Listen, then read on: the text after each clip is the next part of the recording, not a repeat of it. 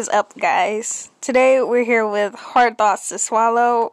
I'm Crystal Irvin, and we're going to be talking about eating disorders in today's society. Eating disorders are more common than most people will believe.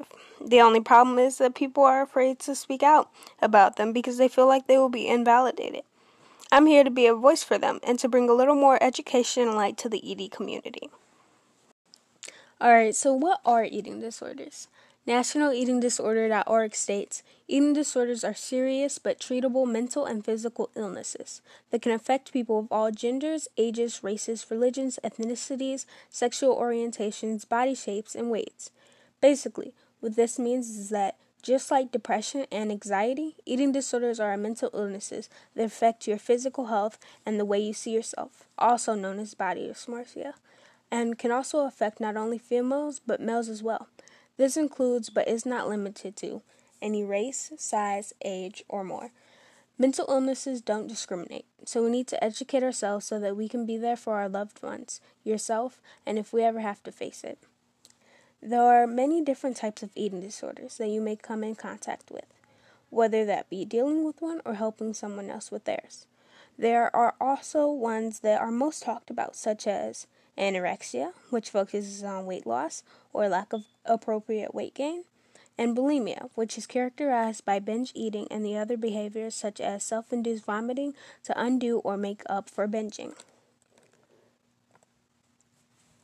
Then there are the less talked about eating disorders, such as pica, which is eating items that aren't typically thought of as food and hold no nutritional value, such as hair, cotton, and dirt. Or avoidant restrictive food intake disorder, ARFID, once known as selective eating disorder, which does not focus on body size or fear of weight, but still puts limits on the amount and or types of food you eat. Eating disorders, such as pica, which is eating items that aren't typically thought of as food and hold no nutritional value, such as hair, cotton, and dirt. Or avoidant restrictive food intake disorder, ARFID, once known as selective eating disorder, which does not focus on body size or fear of weight, but still puts limits on the amount and or types of food you eat. A common reason why people don't get their loved ones help is because they just didn't know. This little slip-up allows our loved ones to continue hurting alone for months, or maybe even years. However, there are signs that someone has developed an eating disorder. So if you're worried that this could be your loved one, please be sure to look out for hair loss, disrupted sleep patterns, excessive exercise, low energy, or irregular or absent menstrual cycle, and more. If you notice some of these warning signs, please don't just go and accuse your loved ones. Mental illnesses are a very scary thing to go through, especially alone, so let them know that you are here for them and talk to them.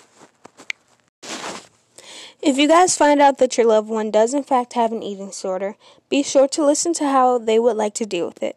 Make sure to make a plan and stick to it. Recovery to an eating disorder is necessary. They are not something that you can just push aside like your dirty laundry sitting in the corner of your room and hope that it goes away. You should support your loved ones and research the ED and find out what helps and what doesn't so that you don't trigger them. Eating disorders are serious, and if help is not given, it could lead to death. There are different types of help that your loved one may need, and although all eating disorders are valid, some are more severe than others and may need the consult of a medical professional or the admission to inpatient and outpatient. Alright, bringing in my personal superhero, Delaney has come in to answer some questions for us. Hi, Delaney. Welcome in. Hi, thanks for having me. Alright, so we have a couple of questions for you, if that's okay. Of course, that's okay.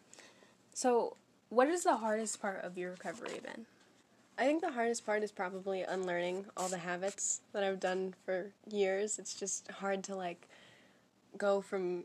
Because there's no, easing into it, you know? Because if you're not fully recovering, you're not really recovering. Yeah. So, going from, two extremes, it's a big jump.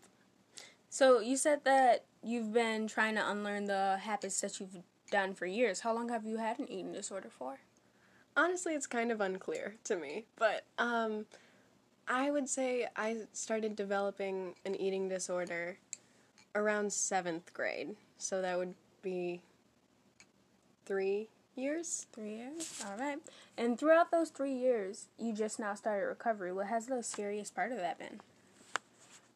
The scariest part of recovery has been I've come to a lot of like realizations in recovery from like looking back on my eating disorder and realizing just how bad I was, because in the moment you don't recognize that you could die from this. Yeah. You know?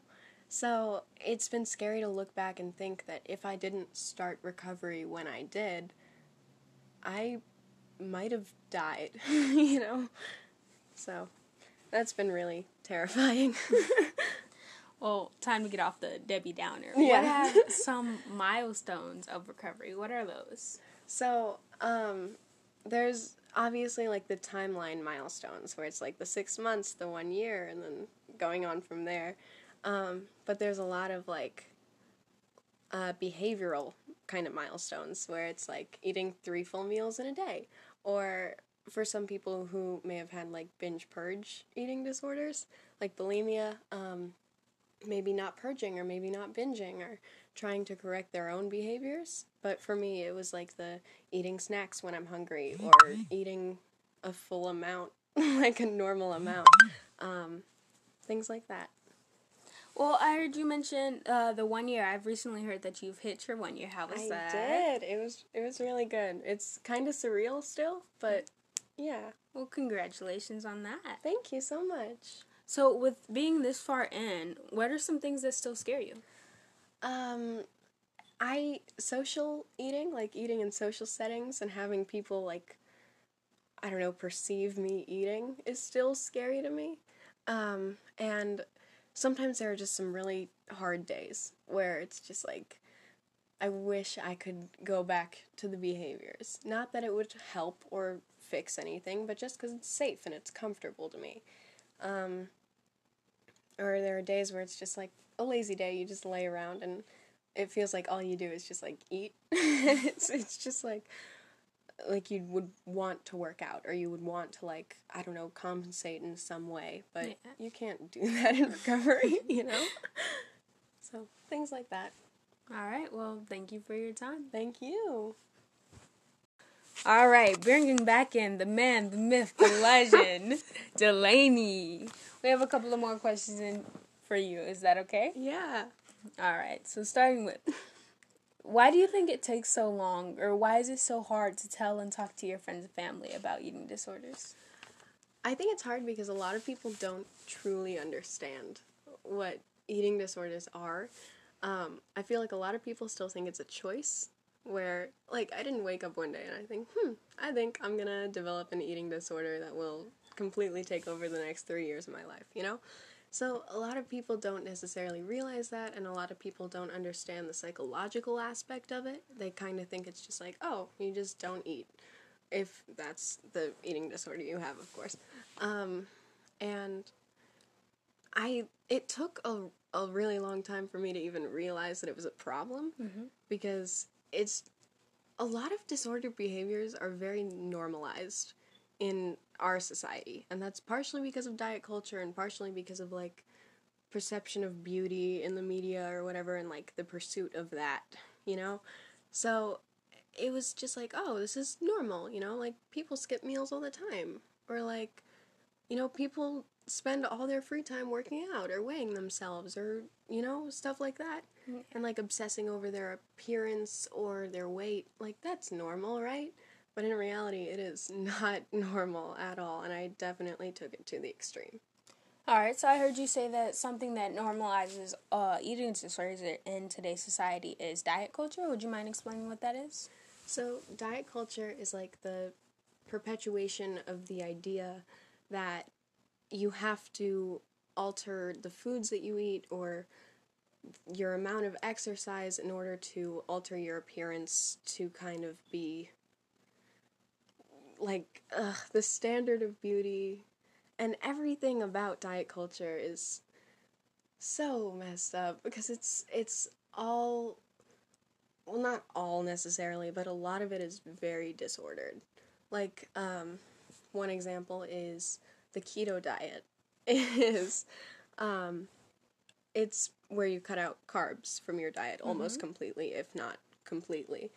The keto diet was initially created to manage epilepsy in children, but it has been used as like a fat loss thing now, and that's not at all healthy because carbs are like the main source of energy for people. You know, it's what fuels your body and it's what keeps you going. And so it's really dangerous to see that. And it's like demonizing calories, where calories are just a unit of energy. But it's like, in diet culture, that's not at all what it means. And it's just like, calories make you fat. And that's not what it is. Calories are what fuels you. For sure. So that's examples of diet culture. All right, so does having your loved ones know about your eating disorder help you? It absolutely does. The support system is a huge, huge piece of recovery. Could you give us some examples of how your families and friends have helped you throughout your eating disorder? My family has been able to help me with treatment, like getting me into therapy and like working with me to find safe foods at the beginning of my recovery so I could kind of not like jump into the deep end, you know? And they've also been there, like, I know that they support me no matter what. So I know that if I needed to, I could come to them and they would be willing to help me. And my friends have been really amazing, especially you. And just making sure that I've eaten, checking up on me, asking how I'm doing, and making it very clear and very known that they're going to be there for me. All right. What should your loved ones know about eating disorders? I think it's really important for all people to know, like, very basic information on eating disorders. And I think it's really important for people to know possible causes of eating disorders. And I think it's important that people know, like, certain triggers for people with eating disorders, like talking about weight with people who have, like, an issue with that, or, like, body image and stuff. Like, don't comment on that with anyone, but especially not with people with eating disorders. Yeah. Do you have any tips on how to talk to a loved one if you suspect that they are developing or have an eating disorder? Definitely don't attack them with it, you know? And definitely try not to sugarcoat it. Like, a balance that you have to find between making sure that you're still getting your point across and not being too blunt where you overwhelm them. So definitely make it known that you're there to help them and there to support them, and that you're going to do what you can to help them. And let them know that they're safe telling you, and that you're going to be there for them and you're going to support them no matter what it takes. All right. And earlier in the podcast, I mentioned that you don't want to trigger people, but I realize that some people may not know what that is. Do you mind going into a little bit of detail of what that is? So what a trigger is someone can say something, show you something, or sometimes it's even like a picture. Like, for a lot of people with, like, restrictive eating disorders, there's this thing called, like, thinspo, where it's just, like, pictures of people who are, like, emaciated, and it's, like, inspiration to keep going. So triggers are any type of, like, stimuli that causes you to want to engage in behaviors. Whether you do or not, that's a different story, because there is, like, you can separate it, triggers and behaviors, but it makes you want to act or react in a certain way. All right. Well, thank you once again for your time. Thank you. It's a pleasure having you, Delaney. Pleasure to be here. All right, everyone. Thank you for taking time out of your day to listen to my All right, everyone. Thank you so much for taking time out of your day to listen to my podcast. And please, please, please, if you are concerned that you or a loved one have an eating disorder, please contact National Eating Disorder Hotline. Call or text 800-937-2237 or go to their website to chat. If you are worried or have questions or even need help finding treatment, please contact ANAD at 630-577-1330. Check on your loved ones. Know that you are loved and that if you or someone needs to talk, you've got a friend in me.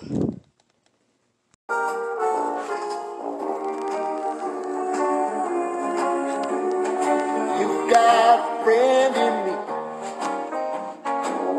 You've got a friend in me. When the road looks rough ahead and you're miles and miles from your nice warm bed, you just remember what your old past said. Boy, you got a friend in me. Yeah, you've got a friend in me.